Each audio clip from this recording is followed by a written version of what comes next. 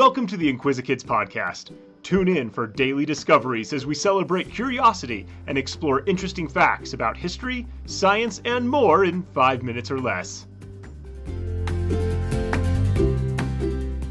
Keith Haring was born May 4th, 1958 in Pennsylvania. He had 3 younger sisters. His father was a white-collar worker and his mother stayed home with the children. Even at a young age, Keith loved to draw. His father taught him how to draw shapes. Mr. Haring could draw a circle and then turn the circle into things like balloons or ice cream cones. Keith would often sit on his father's lap and doodle all kinds of animals. He also drew things from his imagination that were not recognizable to others. He drew lines and patterns. At the age of 10, Keith decided that when he grew up, he wanted to be an artist. In high school, Keith continued drawing. His art was more abstract. He would fill an entire page with lines that turned into shapes, and back to lines again. His drawings seemed to have no beginning and no ending. While still in school, Keith had the opportunity to see an artist named Christo. Christo also used lots of lines in his art. It was not well accepted at first, but as time went on, people began to see that art came in all kinds of styles. At the age of 20, Keith went to New York to attend the School of Visual Arts. Once, he covered the entire classroom, walls and all, with paper. Then he took some black paint and a thick paintbrush and started drawing lines and shapes. Soon, the whole room was one giant piece of art. Keith was well liked at art school. His teachers called him determined, joyful, and enthusiastic. While in New York, Keith had the opportunity to meet other artists, including Andy Warhol and Jean-Michel Basquiat.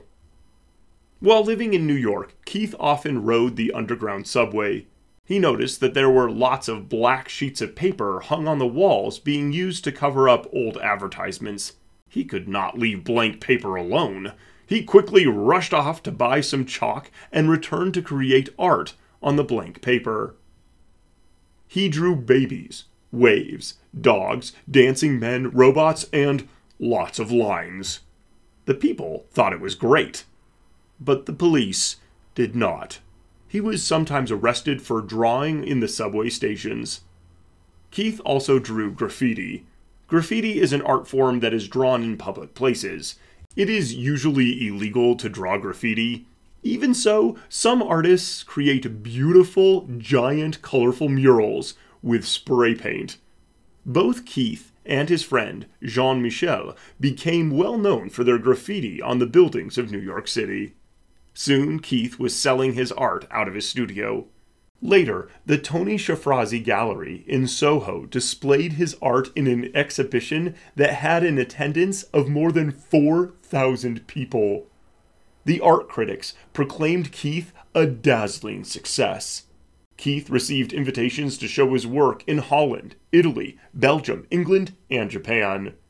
Throughout his career, his work was used to promote social causes, including illiteracy, anti-racism, and the fight against illegal drugs.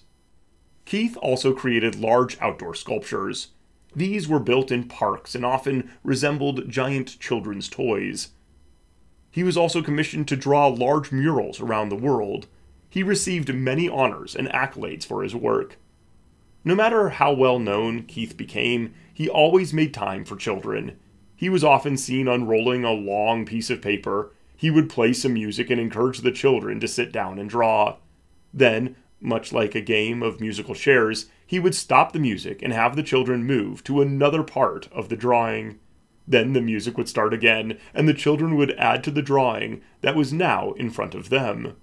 He did this around the world, bringing joy to children in Japan, Europe, and America.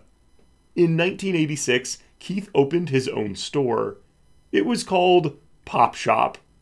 Here he sold his art, toys, t-shirts, posters, and more. His store attracted people from all walks of life. Everyone enjoyed his colorful, imaginative work. Sadly, Keith passed away in February 1990 at the age of 31. But he left behind wonderful art for all to enjoy.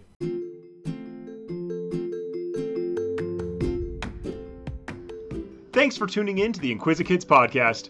If you want to see the sources we used for this episode or send us some listener mail, you can find links in the episode description.